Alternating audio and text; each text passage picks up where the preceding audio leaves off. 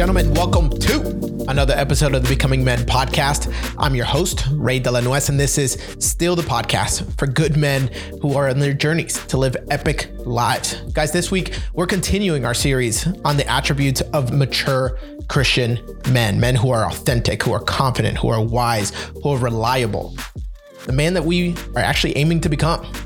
And this series was actually inspired by the hundreds of hours that I actually spent coaching men from around the world and taking those deep dives into discovering what it means to truly become the men that God created us to be. Now, the reason why this is so important for us to talk about and to dissect is because, frankly, there just aren't enough men standing up and boldly telling us like, hey, bro, that thing that you're doing, that thing right there, like, that's not going to lead you where you think it is. And you should stop that before you end up somewhere where you don't want to end up, right? And those road signs, those caution signs, those barriers, right, in the road are things that we would become so grateful for down the line. Some of us, we find ourselves already going off the cliff and wishing that we had something to hold us back. So I felt compelled to deliver some deeply impactful content around the attributes, the pieces, the characteristics that make up a man, the man that me, that you, we're all striving to become more like. And that's really just becoming more like Jesus. So much of this work actually comes from my own notes from over a decade of mentorship and leadership from other godly men in my life. And I've been so blessed to have that. And to be quite honest, a lot of it also comes from my failings and my face plants as a young man, just trying to be more like Christ and getting it wrong a lot. So in our last episode, we talked about the first two attributes that make up a mature and wise Christian man. And if you haven't listened to that already, I suggest that you head over to episode 100 and start there. Honestly, I think I said it in that podcast episode that was actually one of my best content. And I'm really taking my time getting this stuff together because I want it to be good. I want it to be very impactful for you guys listening. Now, in that episode, we actually established that mature Christian men, the men that we are aiming to become, they heed to wise counsel and they take responsibility for everything in their sphere of influence. Yes, that should piss you off. Go back and listen to it if you haven't. But this week, actually, I want to take a deep dive into two more critical attributes that mark a mature, wise, confident, authentic Christian man. And so let's dive into it. A mature Christian man thinks long-term. Now, this is extremely counterculture because the running agenda is to do what makes you happy right now and what you want right now. It's literally just to get instant gratification, knowing that at the end of the day, it's really just a trap. Jordan Peterson has this awesome quote. He says, "The successful among us delay gratification and they bargain with the future." And that's what this is really about, right? When you are thinking long-term, you're saying, I'm going to forego some sort of pleasure, immediate pleasure right now for something that will be better down the road. And again, instant gratification is a trap. It's what our Western culture values most right now, unfortunately. And it's the thing that's actually going to drive us further and further away from Christ. Thinking long-term and delaying gratification requires things that me and you, we want more of, that men are just paying gurus, right? Quote unquote, to teach them how to have these attributes, right? And namely discipline, patience, and forethought. Right. So while your parents can give you an inheritance and give you a nice, I don't know what kind of cars are cool nowadays, maybe a Silverado, right? Like what you actually should be desiring is for your parents to give you the inheritance of discipline, patience, and forethought. Because when we delay gratification, we make choices that support these long-term goals, these aspirations down the road, rather than being driven by these short-term impulses. But it's hard, and I get it. Like, why wouldn't we want everything in life to be as easy and as hassle-free as, Amazon Prime? And I love Amazon Prime. I actually lived in Florida for some time, and Amazon Prime got so good that they would actually deliver same day. I could wake up in the morning, order something, and it'd be at my house before 10 p.m. that night. But I actually started to see a change in myself from that time in my life.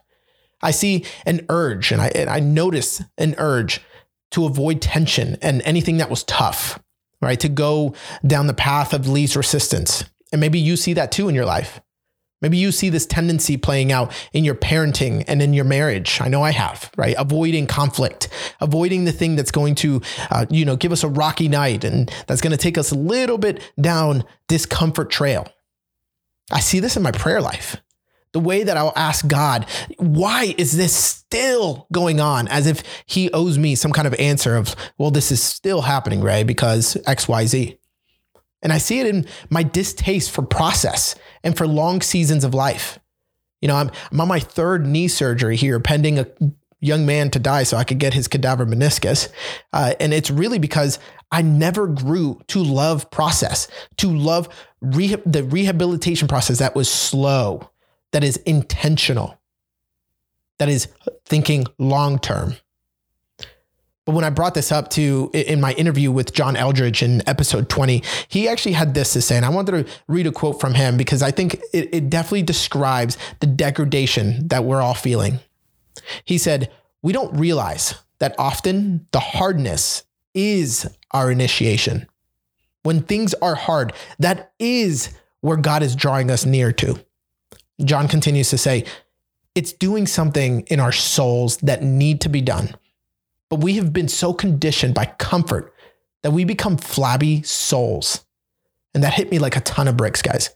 I'm supposed to be this badass Marine Corps officer, right? The epitome of grit, tenacity, and determination. I have to deepen my voice as I say that, right? But I see my soul taking just a different shape. And it bugs me, and it should bug you. As I scan the horizon of my life, right? I see the hills that I avoided charging and the mountains that I avoided climbing. I don't know if you do too. What are some of the things that you avoided because you were actually more interested in the short term and the right now? Think monetarily, right? Think about money. That's an easy one for us to always look at. But also think about your spiritual life. Think about your relational health. See, I see places where I've allowed myself to be so conformed to the ideals and to the opinion of like this Amazon culture that we live in. And we have to push against becoming spiritually flabby, you know, like gaining that extra stuff around the waist that's slowing you down, that's making you feel awkward and uncomfortable, and you're frustrated about it, right? Because you can see it, it's attached to you. And you're like, I need to do something about this, but what? Well, I'll tell you one thing for sure. Start being intentional about delaying gratification. Be intentional about thinking in the long term. You see, delaying gratification is important because it starts to develop self-control. It develops discipline and perseverance. And so when people are able to best resist those immediate temptations, so things that are coming at you that you're like, come on, you've always wanted this, you really need this, right? And you start to actually hold out for something that's more valuable and worthwhile in the future. You actually develop this ability to make choices that support those long-term goals and aspirations rather than being driven by those short-term impulses. And when you do that repeatedly, you do this thing that I feel like everybody underestimates. You grow. And what I mean is the only way to actually strengthen a muscle is to go to the gym, agitate that muscle to the point of breaking the weak fibers so that your body would be able to rebuild those fibers and make stronger muscles. It's the same thing in our lives, guys. When you start to actually say no to those initial short-term impulses, you actually start to develop self-control. You develop discipline. You develop perseverance. Now, the thing that's not really sexy about it is that you develop those things over time, right? So again, we're thinking long-term here, and time, right? Time is what's actually going to get you good at this stuff. So imagine you filling a piggy bank with 1 penny at a time. Now, 1 penny is nothing. You put that penny in there, you're like, man, I'm making slow progress. You put a second penny in there, you got 2 pennies. 100 days later, you only got $1. But guess what? When you have $1 million, that million is comprised of 1 million pennies. And you're never going to complain about the $1 million, right? Whenever I dive into these conversations about delayed gratification or thinking long-term, I find it really easy to bring up money because it's one of those limited resources in our lives that really expose some of the internal functions that we have working within us. Okay. So the way that you handle money a lot of times says a lot more about how you handle other situations in your life, right? How you make decisions about how you might talk to somebody, how impulsive you are, or maybe decisions about what career path you take. This is an awesome quote by Dave Ramsey where he says, if you will live like no one else now, you can live like no one else later. Think about that. That's exactly what thinking in the long term is. And again, this is just using monetary examples to make sense of this today. But you can apply this to anything. Again, if you live like no one else now, you can live like no one else later. Now, diligence is the key characteristic to success here, because it involves taking the time to actually think through the goals and to make a plan on how to achieve that goal. And what is a brash and just impulsive man lacking? He's lacking diligence and he's lacking a plan. But the Bible actually says in Proverbs 21:5 that the plans of the diligent lead surely to abundance, but everyone who is hasty comes only to poverty. And I want you to pay attention to that word hasty. Sometimes we can act with haste, which is good sometimes, right? Like you see an opportunity and you have the go, and this is something that you need to act on. And this is something that you have planned for, and the opportunity has presented itself finally. You've been preparing for this. Act with haste, my friend. You need to move quickly on that opportunity. But acting hasty, again, just play on words here, maybe some nuances, but acting hasty is a completely different subject. We're talking about, those habits of just seeing something you like and maybe jumping right on it, or maybe the shiny object syndrome. Maybe you act a little hasty on purchasing that because you thought it was really cool. Achieving our goals, though, that requires patience and persistence and attention to detail. Again, just attributes that we would love to have on our tombstone, right? He was a patient, persistent man who always attended to details. When we approach our goals, guys, with diligence, we're more likely to actually be wise about our decision making, right? And we'll avoid those pitfalls, falling off of those cliffs that could actually derail our progress and that make us end up flat on our faces. Trust me, I've been there. When we act in haste, when we are actually more likely to make those decisions based on emotions and impulses rather than on rational thoughts and careful planning. So really just knowing yourself is important. Again, being intentional about this is also being honest about where you are right now and knowing the things that you fall to, knowing your nature as of right now when left to your own devices. But Proverbs 28:20 says, "A faithful man will abound with blessings, but whoever hastens to be rich will not go unpunished." A faithful man. You see, those who are diligent and who put effort to plan and to work towards those goals will actually see the fruits of their labor. While those who act impulsively and without forethought, you'll find yourself lacking. That's where we don't want to find ourselves, right? Now I want to talk to you guys about the story of Esau and Jacob from Genesis 25. To set the scene a little bit, I got to tell you, the ancient Hebrews practiced primogeniture, which is a system that's similar to what the British royals do for the succession of the throne, right? So they grant the firstborn son the special rights, privileges, and responsibilities. And here we have Jacob and Esau, two twins, sons of Isaac. Now, Esau was the firstborn, with Jacob right behind him, it says in the Bible, holding his heel. He was actually given the privilege of preserving the spiritual heritage and receiving the double portion of Isaac's estate. But he actually wasn't very interested in those privileges at all, or those responsibilities. So Jacob thought, hey, I can actually use this to my advantage because I actually want this. I actually want those privileges. I want the spiritual heritage. I want to be the succeeding son. So one day when Esau just returned hungry from a hunt, he smelled Jacob's stew. And hey, I mean, some guys, you made that nice stew, some jumbo, some chili. He smelled that and he said, hey, I need some of that. And a deal was struck. Jacob convinced Esau to trade his birthright for a plate of stew. Now, I know what you're thinking if you haven't read the story. That sounds ridiculous. And if you have read the story and you're just listening to it again, you should still be thinking, that sounds ridiculous. That's because it is. But don't be so critical, because I know it sounds silly, but listen to me. When a man's sensual appetites dominate him, he will always trade eternal values to fulfill them. I'm going to say that again. When a man's sensual appetites dominate him, he will trade eternal values to fulfill them. He will prefer satisfying those appetites, those short-term sensual appetites, to the appetite of fulfilling his responsibility before God. And that should cause you great fear. And you're not too different. I know I'm not too different. There are times where I will sell myself short and sell Jesus short for everything that he paid for. For what? Maybe for you, it's hidden sin.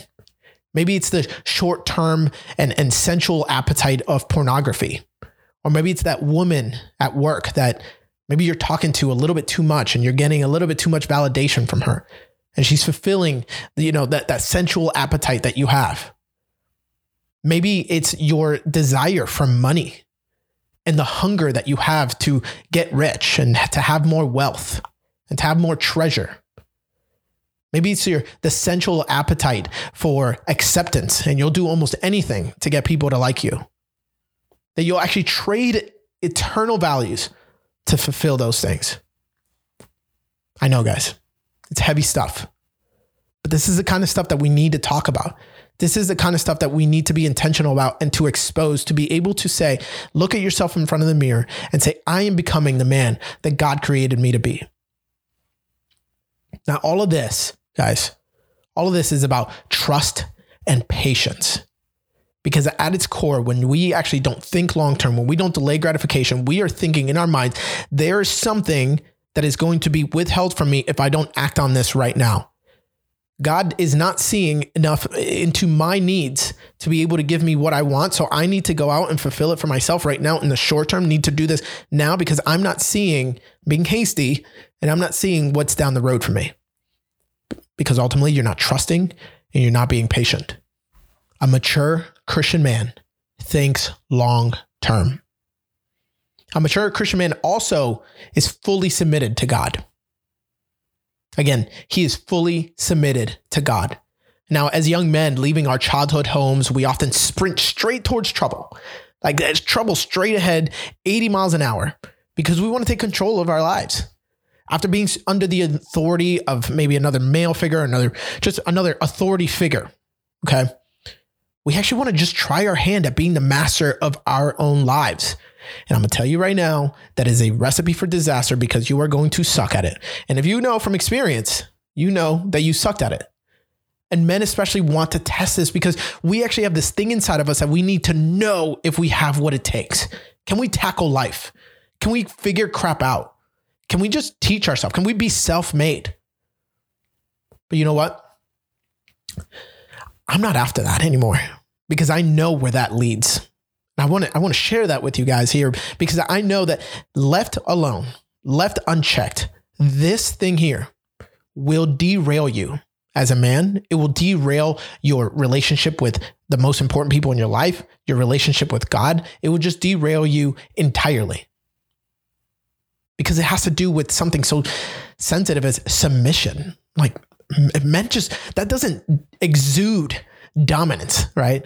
It doesn't exude masculinity when I have to talk to you about submission. But get this. Jesus said in John 15:15, he says, "No longer do I call you servants, for the servant does not know what his master is doing." And right away, you're like, yeah, good. Like, I don't want to be called a servant. Like, I want to know what's up. I want to be in the know. We want to be with the boys. I get it. And this is what Jesus says. He says, "But I have called you friends." Now, by way of you listening to this podcast, I at least know that you're interested in that. I at least know that you actually want to be called a friend of Jesus. So then I have to actually ask you to go ahead and go back a verse. And we're going to read John 15:14, where Jesus says, "You are my friends if you do what I command you." Again, he says, "You are my friends if." Okay, I did a little bit of coding here, guys, in Java and Python. I'm going to tell you right now what if means. If is a conditional statement that only gets initiated if the condition within the parentheses are met. Okay, so anything in the if statement only happens if the condition that you put inside of the parentheses is actually met. Here, Jesus is saying that you are his friends. He's no longer calling you servants. He has called you friend if you do what he's commanded you. And ultimately, guys, you choose the level of relationship that you want with God when you choose to be under his lordship and his authority. And all of that always feels uncomfortable for a young man who's charging straight ahead at trouble, just wanting to be the master of his own life. And for you, it can manifest completely different. Right? For me, it was just escaping out of the household, finding as many women as I could to gather around me to make me feel good about myself, trying to gain accolades, find things that I was good at that are going to give me those quick bursts of motivation, right? Or some quick bursts of just feel good. So I wrestled, and then I said, heck with this wrestling thing. I'm going to go ahead and join the Marine Corps. That was an impulsive decision. Here I am 12 years later, but still impulsive. And then even in the military, I was doing that all along. Just wanting to find an affirmation. And guys, this is real. And whatever it is for you, you need to look at yourself in the mirror and be honest about it.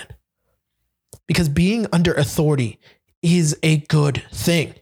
Yes, we think of submission as weakness, but I'm not talking about submission like tap, tap, tap. I'm talking like strength. Okay, submission is actually a source of strength. You're like, well, how, Ray? I'm gonna tell you, right? If I say some weird stuff, I'm gonna go ahead and follow that up with an explanation. You guys know that. This is episode 101. So James 4:7 actually says, submit yourself therefore to God. Now the word submit is in the Greek, right? Because James was written in Greek. It's the word hypotasso. And I'm probably saying that totally wrong, but it means to be placed under. It's actually a military term. And it's a term for subordination. It's when somebody comes under the authority of somebody else, right? And so James 4:7 is actually submit, right? Come under God, submit therefore yourselves to God. And guys, I just want to show you what that looks like, what I have seen that look like in the military, and what it really means in our lives when we submit to God, when a Christian man is fully submitted. When you go to war, you are going to get to a place where you do not want to match your weapon system with the enemy's weapon system, because that is a fair fight. And you never want a fair fight with somebody who is across the way, who's trying to kill you. And so while I am trying to close with and destroy the enemy, I'm going to want a bigger gun trained at and pointing towards and shooting at actively while I'm moving towards it at the enemy. Okay. Now, here's the thing about firepower and about movement. If I'm going to move, I need to be light, agile, fast. I might not be able to carry these howitzers, right? I'm not going to be able to carry the cannons that I would want raining down on my enemy as I'm moving. But I want mutual support while I do it. Okay, follow me here. So as I'm traversing across a battle space, I want to be agile enough to move forward, but know that there is actually indirect fire coming overhead. I'm seeing it fly overhead and landing at the target, and they're going to cut off fires when I get to a certain point, and I'm going to go ahead and close with on those last 300 yards, right? Because the guys on the ground always own the last 300 yards. But there's no way that I'm going to start moving from way far out, trying to do it with just a M16 or an M4. No way. 5.56 is not going to do it. I want grenades dropping there. I want higher caliber weapons. I want the 50 cal to continue going at the cyclic rate until I know that I'm in a better and advantageous position. But to get to my point here, the only way that I can do that is if I'm under someone else's authority and I am a subordinate to another and higher unit, higher command that's able to provide that support. So I'm only going to be able to get fire support from aircrafts or from, some howitzer cannons if I am actually subordinate or subject to them, right? If I'm actually under someone else's authority. Now take that to the kingdom. Think about that in our spiritual walk. When you place yourself under God, when you submit yourself, therefore, to God, you're saying, Lord, I'm going to go ahead and do the best that I can with the mission that you've given me, but I'm going to come under your lordship and know that you are taking care of the rest. And that's what you can absolutely be sure of, my friend. 1 Peter 5:5 and 5:6 says, likewise, you who are younger, be subject to the elders. Clothe yourself, all of you, with humility towards one another. For God opposes the proud, but gives grace to the humble. And listen to me. Humble yourselves, therefore, under the mighty hand of God, so that at the proper time he may exalt you. And I know that's what you want. I know that you want to live an epic life where you know at the end of it, you lived well. And my friend, if that life does not entail you being called a friend of Jesus, where you have humbled yourself under God's mighty hand so that he can exalt you, ultimately, it was probably meaningless. Now, Luke and Matthew, they both recount this awesome story with Jesus' encounter with a centurion. And maybe you know what I'm talking about already. And Hebrews says that Jesus is the founder and the perfecter of our faith. So I want you to know that when Matthew and Luke tell this story about how Jesus marveled at the faith of the centurion, this is the man who the Bible says is the founder and the perfecter of our faith. So this is a pretty big deal. So what was he actually marveling at? Well, jumping right into the middle of it, this guy has a sick servant and he sends some people over to Jesus to try to convince him to come to him. And before he got there, this is what happened. The centurion said to Jesus, "Lord, I do not deserve to have you come under my roof, but just say the word and my servant will be healed. For I myself am a man under authority with soldiers under me. I tell this one, go, and he goes, and that one, come, and he comes. I say to my servant, do this, and he does it." Now, when Jesus heard this, he was amazed and said to those following him, "Truly, I tell you, I have not found anyone in Israel with such great faith." Now, I know that you would love to be known and to have it recorded in history that Jesus marveled at your faith. See, what happened here is that Jesus marveled at a man who truly understood what authority brought to him. He truly understood the things that he gained, the strength that he gained, the sources that he had access to by being subject to something, because he himself was subject to someone else. He himself was under submission. And that right there, my friends, is a powerful move and something that we need to internalize inside of us. And we can actually even turn to the story of Abraham and Isaac in Genesis 22. And really, this is the story of Abraham, walking his son up the mountain to do what? Offer him as a burnt sacrifice. It says that God actually was testing Abraham. And he said, "Abraham." And Abraham's like, "Yeah, here I am."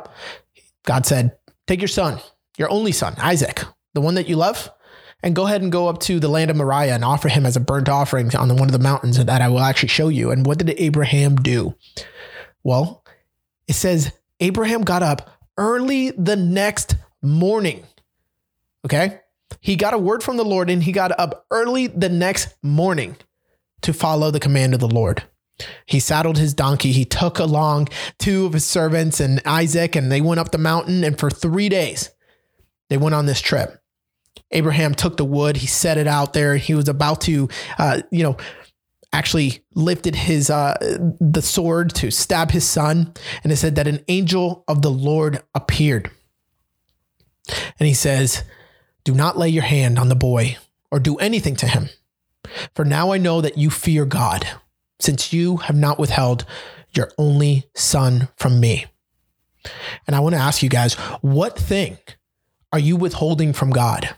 Are you fearful that if taken away, it would crush you? What thing would you be devastated if God asked you to hang it up, put it away? It's time to keep moving.